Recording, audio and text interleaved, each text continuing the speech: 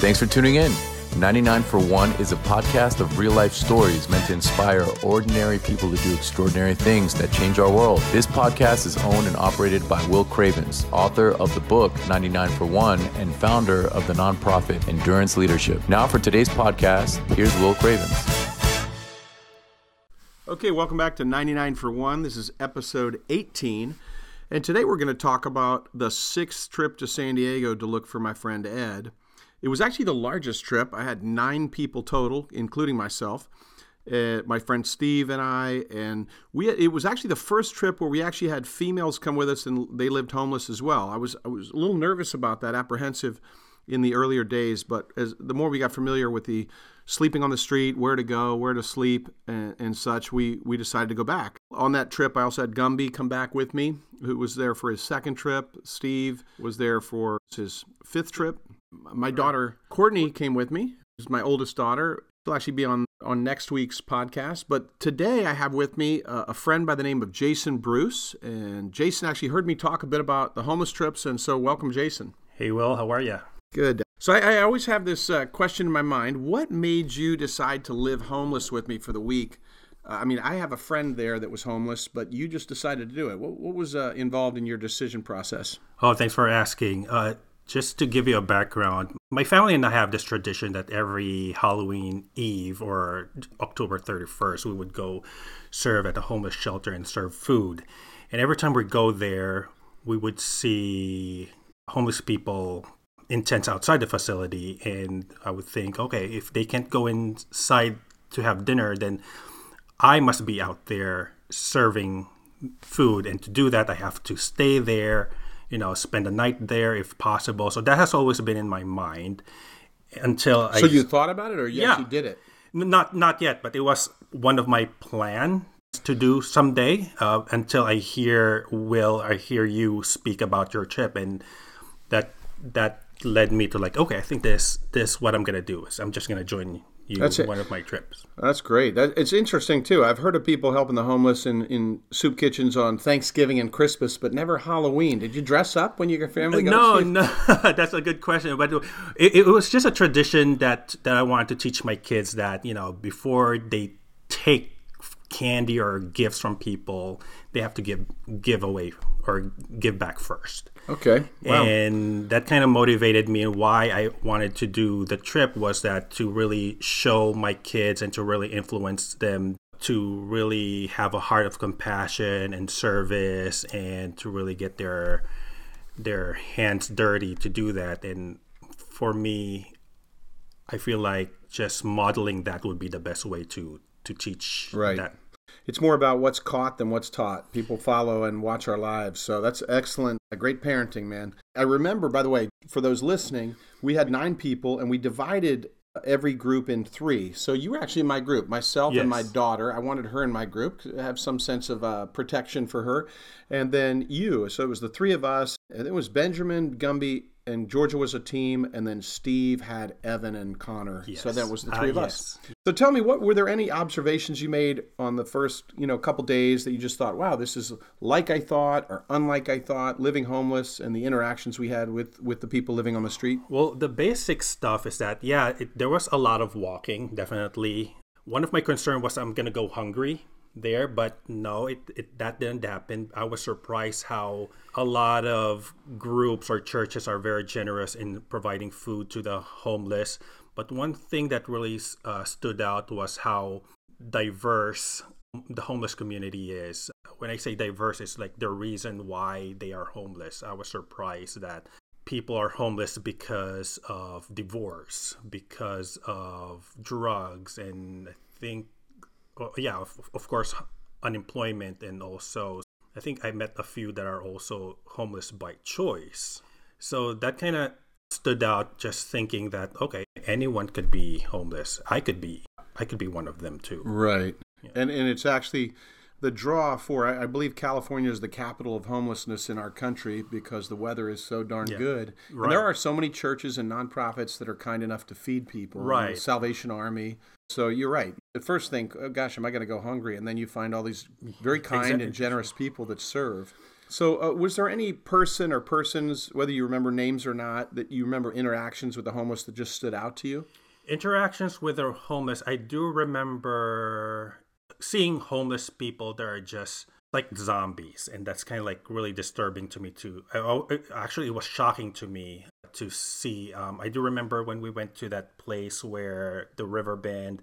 I do remember seeing someone just sitting there in front of, looking far with no direction, and just kind of a thousand-mile stare. Yeah, just mumbling, and it's like, it looks like this person is possessed like that. So yeah, and if those of you who've listened to previous podcasts, Mission Gorge was the area, and the riverbed behind the Home Depot was the area where we met Israel and Juan and the drug dealers that we took pizza to. If you haven't heard those episodes, I forget which episode that's on, but it's a previous episode. So we went back there looking for them. Yes, I remember that, because I remember we were like kind of like really cautious about it, because we know it's a very dangerous place.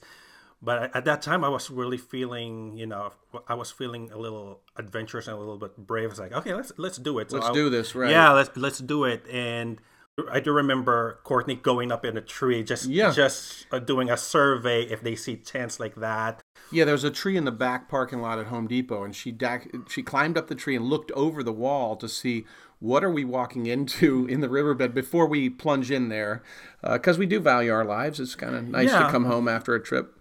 Yeah, and I do remember me leading the younger guys in our group towards that area. I don't think we found the person that we were looking for, right? Right. We went back and we met some guys. I remember in a tent. They were where Juan and Israel and the lead alpha guy were.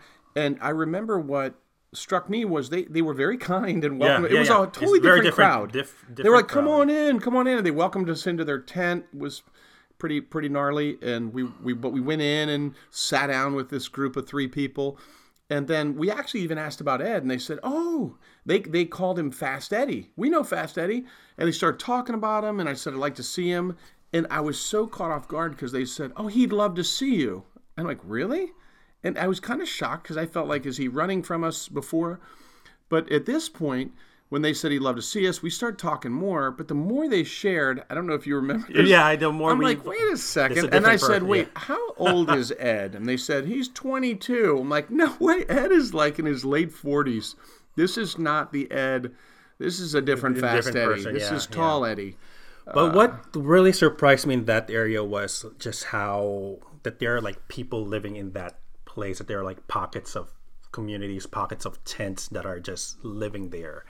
And that is back really, in the woods by a creek in a rough area, right? And that is really surprising. And it gets into your mind, like to what point that people would go to this situation, choosing to live that way. So that's a little concerning and really eye-opening. Eye-opening.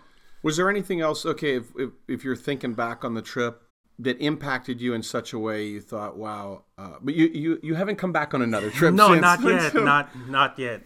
I do have one situation there that I, to this day I still remember when we were at the train station. When we ran into Tom. It was on a previous podcast, the blind 82-year-old right, Tom.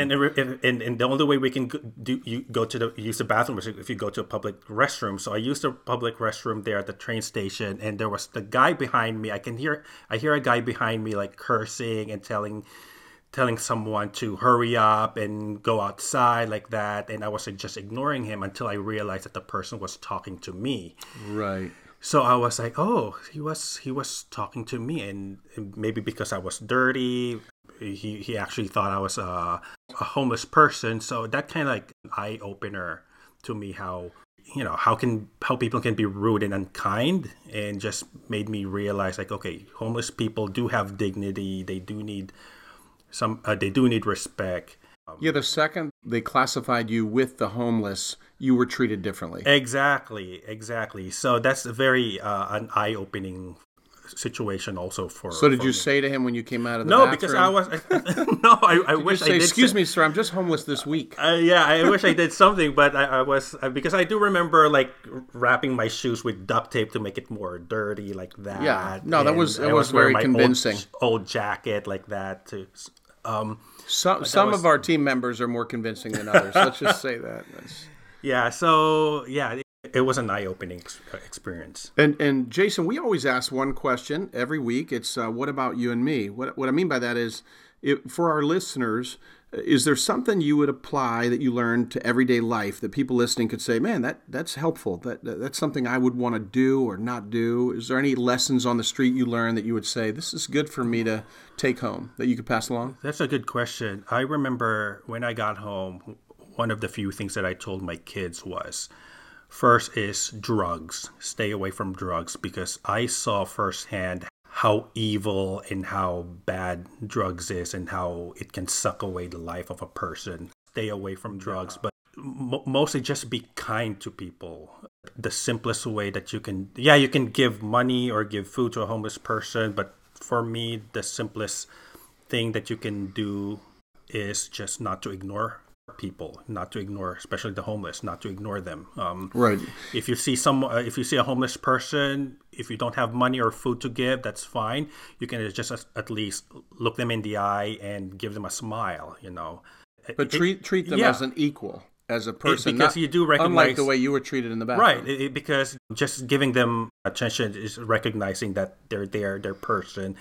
They're like you. And like I said earlier, with all the different reasons why people are homeless, it could be anyone. And we don't know their backstory. Right. It's one of the questions we ask people on the street is, what's your story? Because it's kind of dehumanizing to just assume anything about this person on the street. Oh, why can't they get a job? What's their problem? Yeah. And then you hear some of the stories like we did with Kyle on a previous episode, where you find out he's a foster kid that was abused by foster parents, and he wants to medicate because how horrible his past was. Right. Or Candace, we met on this trip, we met her on the second trip, but then saw her again and again, and her street name was Gypsy, and she just had an awful backstory. Just the amount of abuse and people that have been mistreated or some even trafficked. Right. And do you remember, like, most of the homeless people that we talked to, everybody would say, oh, I wish someone's looking for me too. We would show my friend's picture, Ed, and then say, have you seen him? And then say, well, why are you looking for him? We'd say, we care about him, love him, trying to get him connected. And they would say, I wish I was Ed. Yeah. I wish someone was looking for me. And that is, honestly, that was a little bit heartbreaking, because there's a lot of people that are really longing for love and acceptance. And we just need to give that to them. Yeah. I remember early on somebody posting on Facebook and saying, remember, everybody you meet is somebody else's Ed. Yeah, that's true. That's it's correct. Somebody else's brother or sister, or mother, daughter, you name it, father, son. So let's treat them as such and love them as such, because who knows how we might have an impact on their life while we're out there. And that was kind of our mission. Right. How do we love sort of the way God loves, without condition, without expectation of change. Just love them, because, God commands us to love him and love each other the way we would want to be loved, which was actually what originally drove me out there. I thought, if I was homeless, I wish somebody looked for me. So actually, that message of you, when you said that's the one that kind of like motivated me. When you said, if I'm homeless, will my friends be looking for me? And kind of like that made me think, like, oh yeah, that's correct. If I'm homeless, or if my wife or my kids are homeless, will people be going out of their way to look for us, to look for them or to look for me? So, well, great stuff. I really appreciate your time today, Jason. Thanks for being with us. Thanks everybody for listening to 99 for One. Tune in next week to episode 19, when my daughter Courtney will share her perceptions of that same trip. So thank you for tuning in. You've been listening to 99 for One, a podcast of real-life stories meant to inspire ordinary people to do extraordinary things that change our world. This podcast is owned and operated by Will Cravens, author of the book 99 for One and founder of the nonprofit Endurance Leadership. Thanks for listening.